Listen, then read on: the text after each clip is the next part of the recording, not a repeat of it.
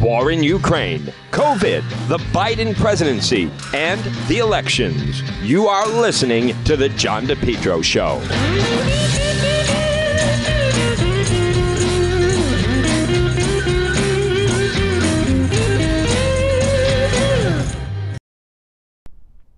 Folks, remember, for all your tree service, well, you want to call Yankee Tree. Call them today, 401-439-6028. Yankee Tree Service, yankeetreeservice.com. What can they do? They do it all. Tree trimming, experts based right in Lincoln, tree removal since 2006, and also 24/7 emergency service available. Call Yankee Tree Service today, 439-6028. 439-6028. Whether it's tree removal, stump grinding, tree pruning, emergency service, bucket trucket service, and bobcat service. Since 2006, they've been performing tree removal service. On top of that, nothing stumps. Yankee Tree Service, they provide stump grinding. Enjoy your landscape without the eyesore. As far as pruning, well, let them get up there. Oftentimes, a tree can be pruned instead of cutting it down. At Yankee Tree Service, their licensed arborists help you decide what's best, the treatment plan for your tree. And maybe it's an emergency service. Did something come down? Call them today, 439-6028, 439-6028. If they have to, they get right up there in the bucket. Yankee Tree Service, since 2006, tree trimming experts. Give them a call, 439-6028, or online at yankeetreeservice.com. You are listening to the John DePetro Show. It's AM 1380, 99.9 FM. Folks, you can always listen online at the website, depetro.com. It is Monday. It's Halloween. Happy Halloween, one and all. You know, October's it's actually such a great month. I'm sorry to see it go. You can get a lot done. There's no real holidays, just so it's productive, and it's also long. I mean, look at this. It's still October. So happy Halloween, one and all. Now, folks, a week from tomorrow is the election. I'm going to talk about that, but I want to start off on this Monday. Now, coming up, we will have Politics This Week with Justin Katz, managing editor, anchorrising.com. I want to start off with this bizarre story. It hit on Friday, and it has to do with the fact of this business of Paul Pelosi and what happened over the weekend, and how quickly forces jumped into action to say that this was somehow connected to, you know, the MAGA movement and all the rhetoric and so forth. I mean, first of all, when you first hear the account that he was, you know, he's an 82-year-old man, and he had his skull fractured with a hammer. But from the onset, there's a lot of speculation about this. And let's just go with some of the things that don't make sense about this whole thing. Starting with, you know, the time that it is 2:30. We're supposed to believe that this guy broke into the house at 2:30. Paul Pelosi's in the home. Now, I don't know why they are of means. Nancy Pelosi's the speaker, third in line to the president. And I mean, I don't know why you wouldn't have a security person, and I mean maybe that even they hire, who's just there from 9 o'clock at night until 6 o'clock in the morning, or something like that, 10 to 6, some overnight security person. So we're to believe he's alone in the house. So if we take the different version, and versions have evolved here from, you know, there was a report that they both were in their underwear, to the intruder was in his underwear, too. They both had a hammer. Then there's one hammer.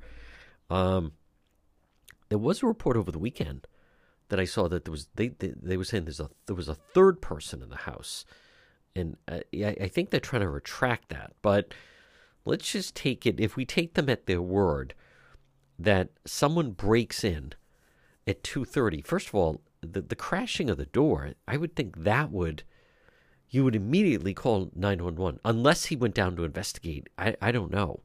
But you're an 82-year-old man. Nancy Pelosi is in Washington, as you can imagine.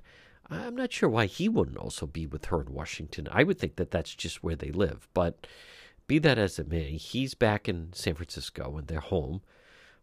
which is really a mansion in a townhouse. And, then this business that he gets into the bathroom and he's talking in code and saying, I have my friend here and we're waiting for the speaker. I know they revealed that he was the intruder supposedly had zip ties. So then they linked that to January 6th. First thing we said was he was saying, where's Nancy? They linked to January 6th. The whole thing is just odd. And you would think that they would have a very elaborate security system that somehow someone is monitoring. I don't know what to make of this. There are different stories. There's a newspaper called the Santa Monica Examiner. And even Elon Musk floated. There are rumors about Paul Pelosi that little odd in San Francisco. It was also odd about the DUI. So he certainly values his privacy for some reason. As I had said in the past, I have no idea why an 82-year-old man of their means and power, position, wouldn't have a driver. The fact that he was even pulled over on a DUI, why he wouldn't have a driver is odd. Why he would feel the need to have privacy is unusual. When he first got pulled over on the DUI, there was an initial report that he had someone in the car with him. But it's tough to find any information on that now. But this, just none of it makes sense. I mean, think the amount of people that have home security systems. You would think that Nancy Pelosi and her husband would have a very extensive security system and cameras and sensors. And if someone broke a window or came in through a door, that it would set off an immediate alarm. But this business that somehow he's in the bathroom and he's talking in code, and I don't understand. I don't understand any of it other than Paul Pelosi's in the hospital, and both, President Biden and others were very quick to switch this. And I admit, when it first broke, going off the story that they had, and we didn't know this guy's background, this guy that did it is like a total loon, but it did seem that maybe someone went a little bit far. And then I know there's a report that supposedly he had a list of other leaders. I don't know what to make of that. It's also very surprising that they don't have their act together as far as I get that there's different investigative agencies. So you have the FBI, you have the Capitol Police, so you have the San Francisco. Is it a local? Who's in charge here? But to have to retract things, not have the story, the initial press conference they had, you want to create or just give us a consistent narrative of facts. Not something. I'm very surprised with this Paul Pelosi thing that it keeps changing in this way. So now there are, it's out there. There's some rumors out there that somehow they met out and that he brought him back to his home, and then something went wrong, and he started attacking him. The guy started attacking him with the hammer. I'm not sure what to make of that. And then there is a report online that they believe the police were the ones that broke the glass on the door to get into the house. And that's how it shattered, but that he brought him there. So as if they were out, and then Paul Pelosi brought this kind of very odd, unusual individual into his home with him. And then somehow something, went awry. I don't know what to make of that, or maybe he didn't know exactly who Paul Pelosi was, then figured out who he was, and then that's why he was. But there's just one person claiming this guy was saying, where's Nancy? They immediately started drawing parallels to January 6th. It's tough to ignore. I'm not going to go so far as some saying it was staged. Something seems odd here, though. I mean, none of it doesn't make sense. And some very basic things. Again, just if you take away from the fact that their home, Nancy Pelosi's home, has been the subject. People know where they live. And they're on kind of like a, it's obviously a very exclusive area, but it's just a street. They're not off in an enclave somewhere where no one could get access to them. But if you even take away the fact that she's Speaker of the House, they're still, of tremendous means. It's a very valuable home, and her investments since she entered Congress and certainly been Speaker have grown considerably. So it's an unusual story to say the least. And what doesn't make sense is why, as I've said, that they would not. You would think that, all right, let's say in this business that they have to have, are people saying so they need, I don't know about 24-hour security, but you would think the position they're in,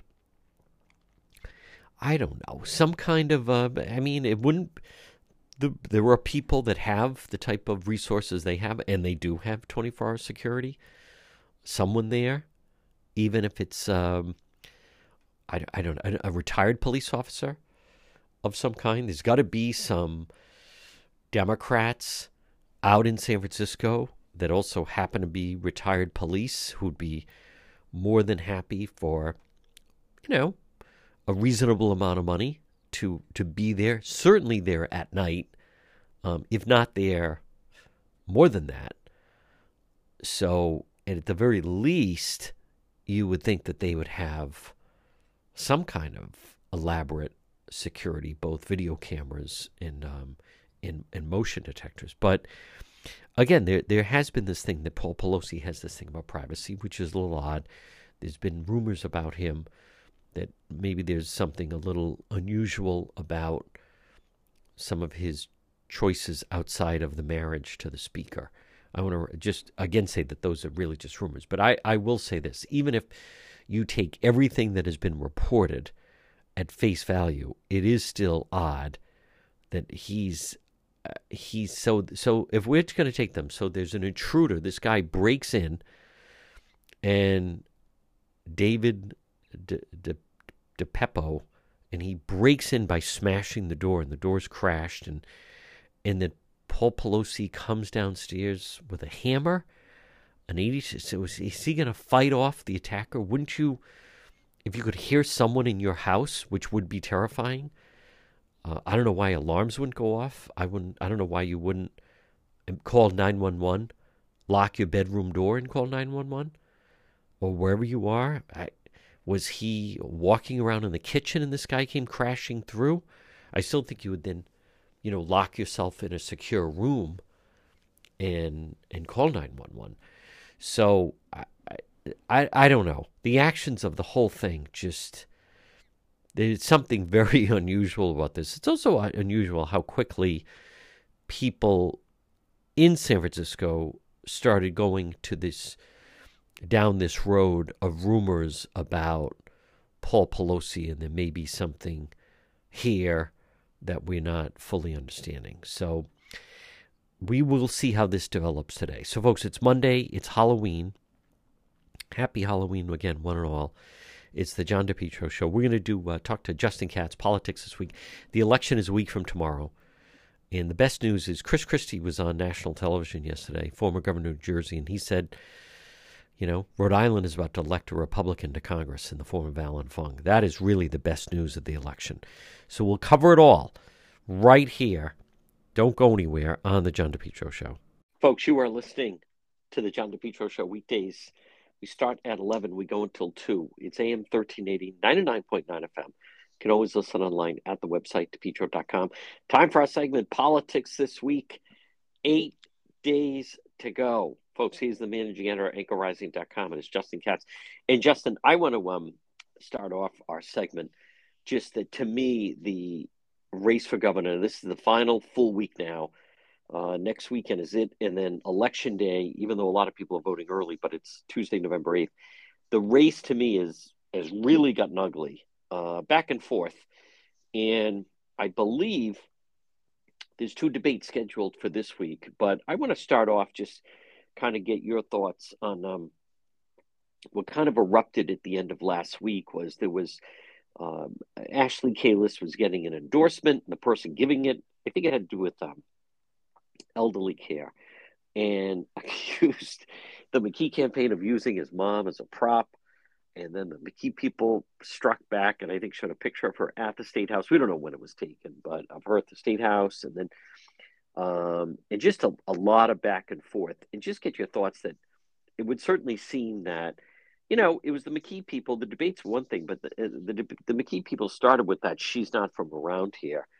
And at this point, though, we didn't see this with Gina Raimondo and Alan Fung. If anything, Trillo kind of interrupted that in 2018. But I just don't think we've seen in 2010. I don't remember such animosity between John Robitaille, Chafee, Frank Caprio. 2006, it certainly wasn't like that between Don Carcieri and Charlie Fogarty. And in 2002, it was Governor Carcieri and Murph York. And I just don't think, in some ways, it's Justin. Maybe it's reflective of the time because Ashley Kalis clearly does not like Governor McKee, and boy, it's the same going back, in her direction. Oh, certainly. I think though there's some element to this, particularly among the the folks who are endorsing Ashley Kalis. I think there's a lot of disappointment in McKee among the people who might otherwise back a Republican. I mean, I think a lot of people expected him to be very different than he's been. I think a lot of people are angry, and as we've been talking about for months, how he's basically sold his soul to get elected. And so I think there's that is bubbling over. And I think invited it with that commercial. I mean, it's one thing to make a big deal out of your opposition having not lived in the state for a long time, but that commercial was really gross. I mean, as a Rhode Islander, the "you're not from around here" thing, it gave me the creeps and made me kind of angry at the idea of it. And all the people in it, there's actually been a recut now with a lot of the same cast of characters, probably filmed around the same time, about abortion, but just they look angry and mean, and like they have disdain for, it's not just disdain for Ashley Kalis. It's just disdain for Rhode Islanders, and so I think they've invited that, and I think there's a lot of kind of negativity in the political air, so to speak. But he I think bears the bulk of the responsibility as kind of the should be the grown-up in the room. I mean, he's the incumbent governor. He should be trying to rise above it, and he's not. Instead, we get, on primary night, hang up on them. That's right. So it's who he is, and so I think you combine people who thought he was going to be an improvement from Gina Raimondo, their disappointment and kind of anger at his selling out, combined with his kind of just nastiness. And I think that's what you get is a race dipping down into the muck. And it kind of makes you wonder what kind of numbers he's seeing in his internal polling, that he's getting nervous or something. That's a good point. And on top of that, again, you just compare to Raimondo. I never got the sense from Gina Raimondo. First of all, she was definitely in charge. I never got the sense that she was like at war with the media. But the McKee people, they definitely, blame the media for a lot of their problems. Specifically, they have this thing against Channel 12. And therefore, as we've talked about, they played fast and loose. They won't release the test scores. They, on top of that, they, wouldn't give any information on who has been subpoenaed on the staff with this FBI probe. They wouldn't produce emails because the Channel 12 request said Mike McGee, and there were some emails that said Mike, but there were others that said Michael. So I think in some ways, Justin, this whole attitude of kind of like they're in the bunker, I think you're exactly right. It's been emulating in different ways. We really saw it on primary night with the hang up on them. And then, and so surely it would come into play. Do you think any of that is playing into the favor of the Kalis campaign? Like, where do you see her right now with basically the final week of the campaign? Well, from what I can tell, they're doing doing better than I had expected. I mean, and if you Yep. look at, and there's always the danger of, your your news feeds getting curated in ways you don't expect, and so you get stuck in a bubble. But I mean, a lot of what I've seen from her camp is positive, out and about, doing things, and McKee, you get that handful of supporters doing these nasty commercials, and you just don't get that sense. And the people his support is entirely special interests and labor unions, and it's all very much tied to their personal financial interests, and that's kind of obvious. So she's doing a lot better than I was expecting on this time. Whether it'll be enough, I guess we'll see. I think there are a lot of they're just I don't want to underestimate how much just dissatisfaction there might be. I mean, Yes. in Rhode Island, especially with McKee, and just kind of this. There could be a lot of people who thought, as I said a few minutes ago, that he was going to be an improvement. A small business guy, a relatively moderate Democrat. Instead, he's just far left. Unions all the way, tax and spend, and I think a lot of people are disappointed in that, and that certainly plays to Kalis's benefit. And I actually thought, when I was watching the second version of the kind of nasty attack ad from McKee's group, that I have to think that hurts him more than it hurts her at this point, because it's just mean. It's not here's what McKee's going to do better. It's just, no, we don't like her. Let's get rid of her. Just send her back where she came from. And I think that negative ads always, the common wisdom is that negative ads always hurt the person who plays them, and so you have to use them delicately. And these are particularly vicious and not with that redeeming qualities. It's not as if they're saying she did this and I'll do this in a good way. It's just a bunch of people catty bad mouthing a female candidate for governor. I don't think that plays well with people. It's they have a very parochial approach. You're not in on the game. You're not from her. I think that really sums up the McKee campaign. You're not from around here, but it's not, it's not an inclusive attitude by any means. He's definitely running, to me, a very insider, Democrat only type of leader. He has not gotten any support from any Republicans. I don't think you don't see a lot of business owners with him. He always preaches small business, but the small business people you talk about, all they do is complain about him. So I think Governor McKee, his base, he's not even attempting to be a wide-ranging, popular leader trying to appeal to different people. I think that commercial of "You're not from around here," I think that also just kind of sums up the attitude between him and the union people. Folks, quick break. Much more ahead. Politics this week. Justin Katz, managing editor, anchorrising.com, right here on the John DePietro Show. The next time you have an emergency, head straight to AtMed Urgent Care. 2 locations, 1524 Atwood Avenue, Suite 122 in Johnston, or East Greenwich 5750 Post Road. AtMed Urgent Care. Urgent healthcare facility providing comprehensive outpatient health care to individuals, families, specializing in ambulatory medicine, diagnostic treatment service. AtMed Urgent Care. They provide immunization, school, sports physicals. They're a cost-efficient healthcare alternative to hospital-based emergencies. They're open 7 days a week, walk-in routine urgent care, minor surgical, orthopedic and trauma, work-related injuries, physical exams, drug testing, full laboratory services, and with AtMed Urgent Care, they offer mononuclear antibody infusions. You, someone in your family suffering from COVID, you want to go straight to AtMed Urgent Care. 2 locations, Johnston, 1524 Atwood Avenue, Suite 122, or East Greenwich, 5750 Post Road, online at atmedurgentcare.net. Our segment is Politics this week. With me is Justin Katz. Justin, last week, Ashley Kalis, I attended this. It was in Pawtucket. It was a terrible rainy night. I was turned around twice, like, where am I going? And but it was in a trucking warehouse, and boy, you go in and they have a stage and they have music and they have food, and her campaign bus is there that a lot of the Democrats have been criticizing. saying she's leaving a bad carbon footprint. And the Kalis people say, well, they get more done on the bus, and that way they don't have to take a bunch of cars. They're actually saving on that because the Democrats, when they go somewhere, they're all arriving in different vehicles. But what did you make of the big rally of the Democrats for Ashley Kalis? Well, I think it was. I mean, it's encouraging to see, and especially in contrast, as you saw, as you said, McKee. There's no, at least that I've seen, no None. Republicans for McKee. Oh my and God, I mean, zero.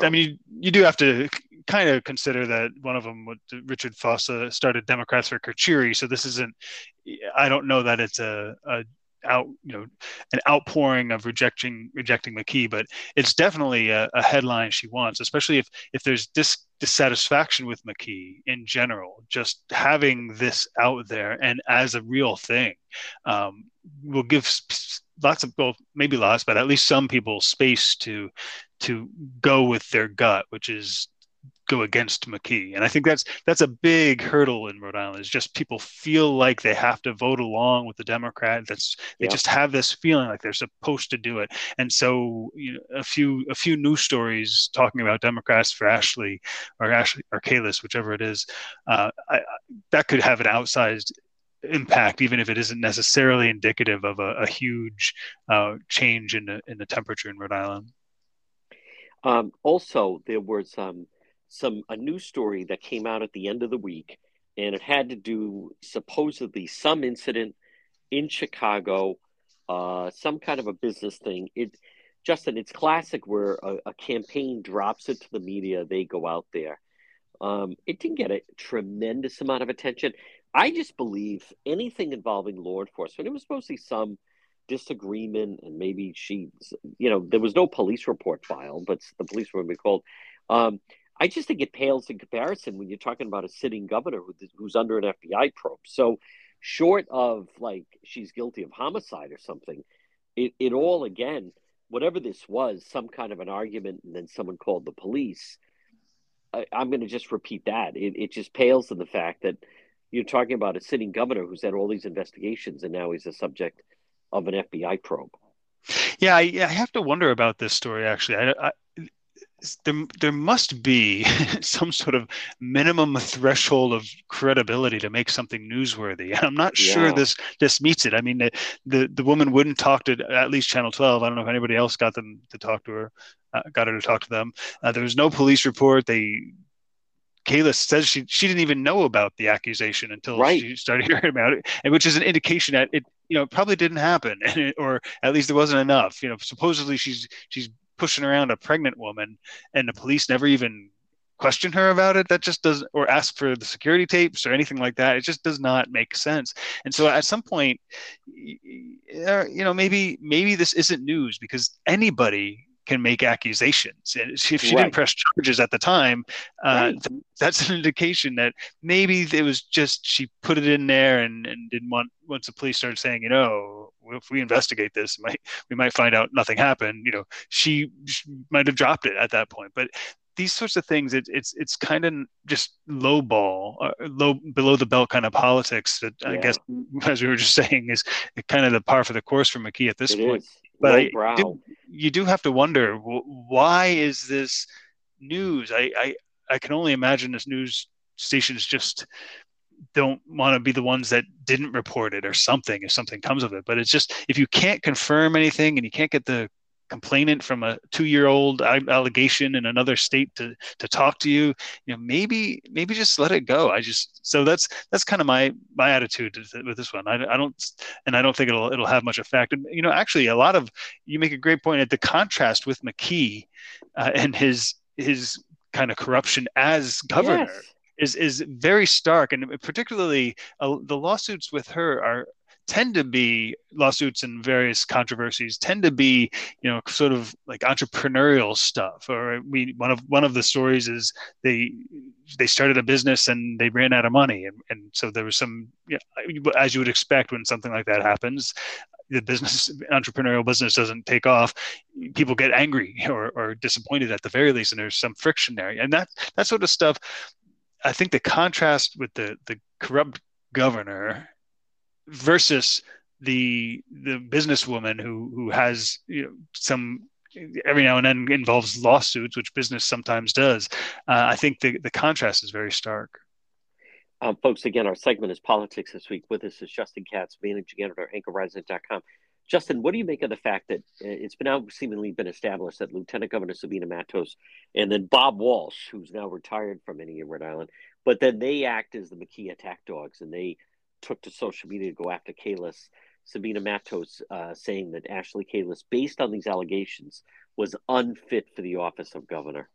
This is one area where the hypocrisy is just leaves you speechless, as you can hear. I'm kind of speechless. It's just the idea that Matos would believe the person accusing this woman of something, just if the parties were reversed, is whatever happened to giving some consideration to proof, to letting allegations bear out. There's none of that. It's just a tack dog. And as you say, Bob Walsh, I mean, he's now a full-on Democrat advisor. I can't wait to see how much he's getting paid in the campaign reports once the election's over, unless nobody's going to actually report it. But it just shows you, again, to go back to the McKee camp. Matos I think she was involved with Progressive Latino, so she's been a progressive in the area for decades. So it's not too surprising, but that she'd be partying up with Walsh. But McKee was an education reformer kind of guy. That's right. That's just another area where it's just, what is going on here? The guy has sold his soul.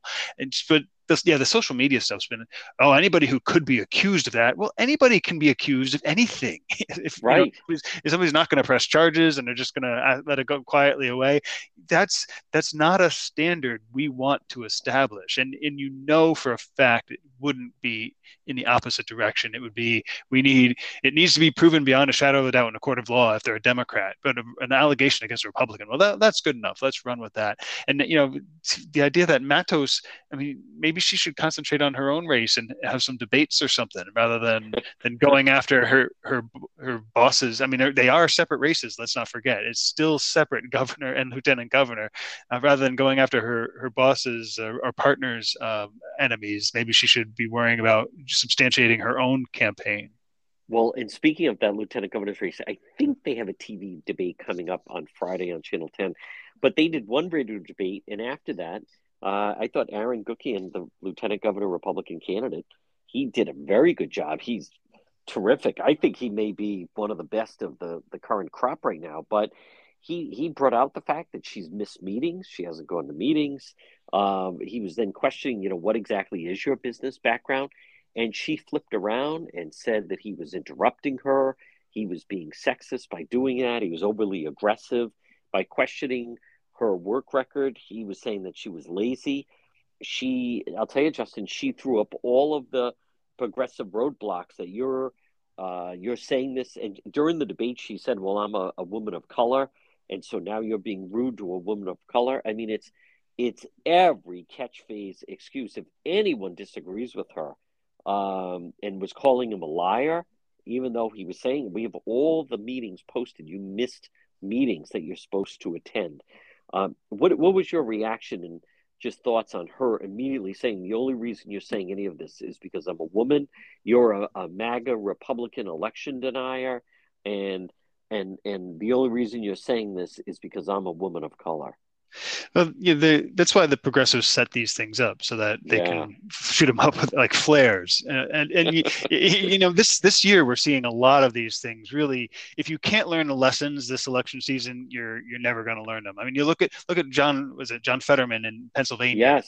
You've got them saying, oh, well, it's ableist to say that a guy who can't speak or can't understand what people are saying with him unless it's written down in a transcript, it's ableist to say he shouldn't be in Congress. What? I feel bad for the guy, but that's not. We're electing people who are supposed to be making decisions. That requires communications and negotiating and all this kind of stuff, which you just can't do. I'm sorry. It's too bad he can't do it, and hopefully he gets better, but that's not an excuse. But that's why they set these things up, so that they can excuse their side whilst not excusing the other side of anything similar. But that's what they do. And it's almost, you have to kind of hope. I mean, I don't know how many people pay attention to the lieutenant governor's race in Rhode Island, but you've got to hope that people who are paying attention see it for what it is. It's sort of like Twitter brought into real life. Oh, you're just saying that because I'm a woman of color. Oh, you're because of this, and you're sexist, and you're interrupting me. And I think anybody who's paying attention, I think, will see it for what it is. The question is how many people are, and how many people they're just so partisan that they don't care anyway. Right. Now, also, before we take a break, First Lady Jill Biden came to Rhode Island last week. And I'll tell you, Justin, it wasn't open to the public. They used Rhode Island College. I saw on social media, it basically, it was a political event. It wasn't, there's no business conducted. It was, they were filming it. I'm sure we're going to see them in commercials for Dan McKee and also for Seth Magaziner. But it was basically a political event under the guise of that she just wanted to come to Rhode Island and visit Rhode Island College. Yeah, I mean, it was billed maybe they made a stop there to make it look like it wasn't completely a political tour of Rhode Island, but that's what it was presented as. Yeah. Jill Biden's coming to support Seth Magaziner. I mean, that's how her visit was billed. It's not as if, oh, I'll be there anyway for this event at Rhode Island College, so I'll swing by your campaign event. No, nobody perceives it that way, and that's not what it was. And so I think it's lamentable that our public institutions they're just simply part of the Democrat establishment. And that's just the reality of it. They will be willing participants in any campaign activity of the Democrat Party in Rhode Island. And it's a shame, but that's just the way it is. Folks, quick break, much more ahead. Politics this week. Justin Katz, managing editor, anchorrising.com, right here on the John DePietro Show.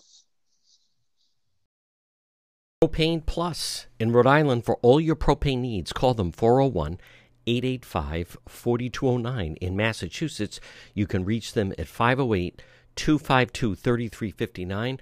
Propane, heating and cooling, it's Propane Plus. Their team's been there 3 generations. They're available 24/7 for service and delivery, and they plan on serving you for a long time to come. They offer online billing, ability to schedule a service delivery at the click of a button, and remember, all customers receive a free safety inspection on their equipment. It's Propane Plus, and remember, with propane, it's affordable, sustainable, equitable, good for the environment, and now it's renewable. Call Propane Plus today at 401-885-4209. In Massachusetts, call them at 508-252-3359. They're very easy to navigate website. It's propaneplus.com. Propane Plus. Call them 401-885-4209. Our segment is Politics This Week. With me is the managing editor, anchorrising.com. It's Justin Katz. Justin, let's talk CD2. By all accounts, now it's 3 people in the race. I thought it was very disingenuous when the Democrat Party released a poll that they only had Alan Fung, Seth Magaziner. There's a third person. It's Bill Gilbert, who's running the moderate party. And by all accounts, I think all they didn't release the inner workings of the poll, but I mean, the media ran with it, but by all accounts, it was they took whatever Gilbert has and gave it to Magaziner to try to make it seem like it's the race is deadlocked. But by any other poll that came out, and Fung has handled himself well in the debates. I mean, I think that Fung is going to win this. We have every reason to believe he's going to win it, but it just shows that they won't stoop to anything. I don't think the media locally, I don't think they should have reported on this bogus internal poll that was, I think it was done by the DCC. Yeah, you do wonder whether they might present the poll results like that coming from Republicans, but they would heavily bury it in suspicion and skepticism about the results and a push poll, et cetera, et cetera. It's so I take the way the Democrats are acting around Seth Magaziner. I mean, they're clearly concerned. I saw actually Chris Christie was on one of the talk shows saying he was using Rhode Island as just evidence of why they're going to have a national. I mean, as if it's already a foregone conclusion. Granted, yes, he's a Republican and he came to support Fung, but I think a lot of people are are genuinely expecting Alan Fung to win, and so they're just going to just sort of like the accusations against Kalis from an unsubstantiated attack in Illinois 2 years ago. Oh, we have a poll now. We have a poll. We're actually in a dead heat. So don't panic, Democrats. Go out and vote for me. And just like Rhode Island College, the local media is very much a Democrat operation, and so Right. They're gonna, if they think their candidate can get a little bit of running room out of a bogus poll saying he's in a dead heat, then they'll go ahead and do that. But at this point, I'm not sure what difference it makes. They're just trying to, I imagine they're just trying to keep their side from being too demoralized to go vote. Yeah, what I also though Justin don't understand was the fact that the Providence Journal and the Public's Radio, they included Bill Gilbert in their debate. Channel 12 didn't. So the people that even included the third party moderate, and granted, I think he had 4 or 5% in their poll, but how are you reporting in a poll and you notice that the third party candidate that you included in the debate is not included in the poll? How do they not step back and say, well, wait a minute, how did you poll? Where did the third party? He must have been significant enough that they included him in the debate. Yeah, well, there are basically two types of journalism you see in politics. One of them is the real heavy digging deep in to get to behind the truth, beyond the politics, and that's often reserved for things that help Republicans. And then there's the passing along the press release kind of journalism, and I think we've seen a lot of that, and it's particularly beneficial to Democrats typically. And I think that's what you get. And here's our press release. Oh, a press release is out, and to some extent it may not. There's a part of it that's not even political. It's just an easy story here. Let me change a few words and put my byline on it, and I can file a story, and I'm done for the day. But a lot of it is just they're check their skepticism at the door. Oh, well, they had this report, so we're just passing it along, sort of like the story against Kalis. Oh, well, there was a police report. We're just reporting on a police report from 2 years ago in Illinois. It's that kind of thing. Just they pull it out, or as we've talked about, even you see this with schools and unions, right? The teachers pull out the picture of That's right. supposed rats in a school or whatever. Sure. But nobody ever says, when did that come from? No, when was falling tile. Yeah, exactly. The whole thing. Yeah, water so stains. The whole thing. It's just kind of part of the mix I think people have come to expect from the media. Now, Justin Katz, last week, Channel 12 had, I thought, a pretty good story exclusive, and that was this business of a deputy chief of staff for the speaker.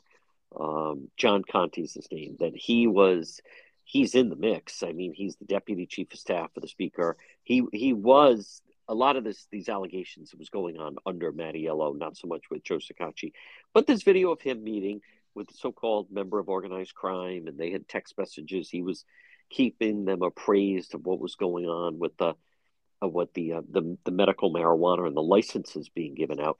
What is your thoughts, Justin? Number one, on the story itself. Number two, I find it disturbing that, I mean, this criminal activity is basically going on at the State House, granted outside, but at the State House.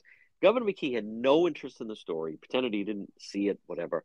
And also the fact that even Common Cause is saying maybe they need to relook who the speaker's people are, or even the governor's people, for that matter, that are appointing people to this cannabis, commission. Well, yeah, I mean, they do need to take a closer look, but in my view, you're not going to stop this. Basically, we're creating a funnel of power and money that goes through the State House. People are going to find ways to take advantage of it. It reminded me, more than anything, it kind of reminded me of the insider trading thing with Langevin and White House and so forth in Congress. That's basically, it's part of it is being able to affect legislation, but a large part of it, as this story shows, is just having that 6 hours even of lead time on something that's about to be announced from the General Assembly is valuable. And that's part of the problem of the way they're legalizing marijuana. My libertarian streak is mostly fine with legalizing it, but just making it another, like a casino, like casinos, like another government thing where they seek revenue by basically taking over a formerly illegal activity and making it legal as long as they get a giant cut. You're going to get this. We saw it in Fall River with the Correa kid, Yeah. on this power to give out licenses. It's just going to happen if you do things this way. And I think that's we can have more oversight, but you're still going to get it. You just need to just if it's legal, if we decide we want it to be legal, let it be legal, regulate it like a product and tax it like a product, and don't make it this huge thing where you're giving out a limited number of licenses. But that's why they do it this way, so they can funnel everything through for either political or personal gain. And if they're not directly profiting off it, they're finding some way to profit off it. The other thing that really struck me about this is we need more turnover in Rhode Island government and the satellites. For one thing, Conti came in what, 2006. If you never expect to lose your job because once you're in, your party's in forever, that's changes how you behave, and it invites corruption. And that's one thing I wish Rhode Islanders would start to pick up on a little bit more. And even, I mean, John Marion and Common Cause has done some good work. I've disagreed with him on a lot, but he's in every story, and it just shows you how limited the universe is of people who know these things, who pay attention. If you're not in that narrow group, you kind of get edged out, and you don't have the information. We need a lot more turnover. We need a lot more competition, and we need actively, the news media in particular ought to be going out and looking for other people who can provide that same content that John Marion might be, but they just don't happen to have their cell phone numbers. Maybe it's time to cultivate more people like that. I think you're right. And on top of that, but people that may not fully have understood the story, but if you're, I think, especially if you're a lobbyist, knowing, how many votes, because the speaker, they count votes on, is there support for this bill? Is there not support for this bill? Is it going to get a vote? Is it not going to get a vote? Is it going to make it out of committee? Someone in that position would know all that stuff. That's valuable intel. That's valuable information to have. I find the whole thing, he makes $136,000 a year. Let's face it, Justin, I don't care what anyone says. It's a part-time job. They're only in session from January to June. Summertime, I mean, the State House is a ghost house. They're not in session. The fall, it's the same way. And the guy's a maitre d' at Camille's. Like, what is this? Like, how many people would just say, hey, that's the job I'm doing. I'll be committed to it. This business where you're doing it on the side, and then, that's a big spot where a lot of the State House people go and they hang out, and there's fundraisers there, and there's different times that they hold there. But I found the whole thing a little shaky. Finally, I just want to get your thoughts on the general treasurer's race. This year, this is another reminder to me that I think, and I don't know why they won't do this, but someone had said it a while ago. It wasn't initially my idea, but that we should switch it that, okay, so they're 4-year terms, but what we should do is say this year you have governor, lieutenant governor, and then in the off year, kind of what they do at the Olympics. And then 2 years, you have attorney general, general treasurer, secretary of state, those down ballot races. So you don't have all these races at once, because that general treasurer's race, boy, that mayor from Central Falls, the guy was basically just like a travel agent. He was just traveling everywhere, fast and loose with the records. And unless this Republican can really build some final momentum, it's an important office. But this James Diosa, Justin, I don't think the guy's qualified at all. No, and that's part of the problem we have is your only qualification is to be partisan Democrat. I mean, you don't have to. You don't. I mean, Lathrop's a CPA. He's does municipal finance for, was it North Kingstown, I think. Yep. And he had an interesting quote and a story about him. He says he likes to read financial statements, like as a hobby. I mean, the guy is qualified, and I think this is part of the problem we have in Rhode Island. And it's even diehard Democrats should start to think about this very seriously. People who are qualified have no incentive to run, right? Because they'll go up against a young guy with no real financial experience. He kind of ran a city for a while the state was in control of it in large part, and so he's going to be the general treasurer of the state. What it makes you think is that we could just eliminate these positions, because obviously you don't have to have any qualifications to hold the role of general treasurer. The only thing they're really doing at this point, it seems, is kind of legislating as much as they can. Like Seth Magaziner loved to announce that they were leveraging their power, the power of the purse with the pension fund for this or divest in that, or force board use their vote on company boards to change their internal policies in progressive causes. I mean, that's really not what the fiduciary for the state of Rhode Island ought to be doing. But we don't see it. And whether splitting up the races would help, I don't know. And then somebody's going to land on a presidential year, right? And that's going to that would make things challenging as well. But I just don't know that people pay that much attention to these races anyway, because maybe they pick up on the fact that it's just a joke. But it's a shame. We're a far cry from where there was any sense of a comparison of qualifications. No, it's just not considered. It's how, are you a Democrat? Are you going to support progressive causes and the labor unions? That's it. That's the only qualification, and that's why we're in the state we're in. That's right. Folks, again, he's the managing editor at anchorrising.com. It's Justin Katz, our segment of politics this week. Justin, excellent job as always. 1 week to go, and we'll talk to you again. Yep, almost there. I'll talk to you soon, John. Thanks, Justin. This is the perfect time of year to have some paving done for your home, residential, commercial, seal coating, and patios. Make it letter J, J. Perry Paving. They provide high quality, fair pricing, exceptional service. Call them today for a free estimate, 401-732-1730. The next couple of months, get your driveway prepared for wintertime. Call J. Perry Paving today for a free quote, 401-732-1730. Licensed and insured contracting company committed to meeting their clients' needs no matter how big or how small, whether it's a brand new paving project or just a cracked driveway that needs to be refreshed. Call J. Perry Paving today. Affordable, smooth, safe to drive on, aesthetically appealing. Remember, even asphalt can be recycled, reused. Call them for a free quote. Letter J, J. Perry Paving. Look for them on Facebook and call 401-732-1730. Remember, no one's better to veterans than J. Perry Paving. Call them today, 401-732-1730. High quality, fair pricing, exceptional service, free estimate, J. Perry Paving, 401-732-1730. Remain healthy. Stop in and see Marie at It's My Health, 1099 Mendon Road in Cumberland. You can also look for her on Facebook, but call her 401-305-3585. You know the building. It's that historic white church diagonally across from Davenport Restaurant.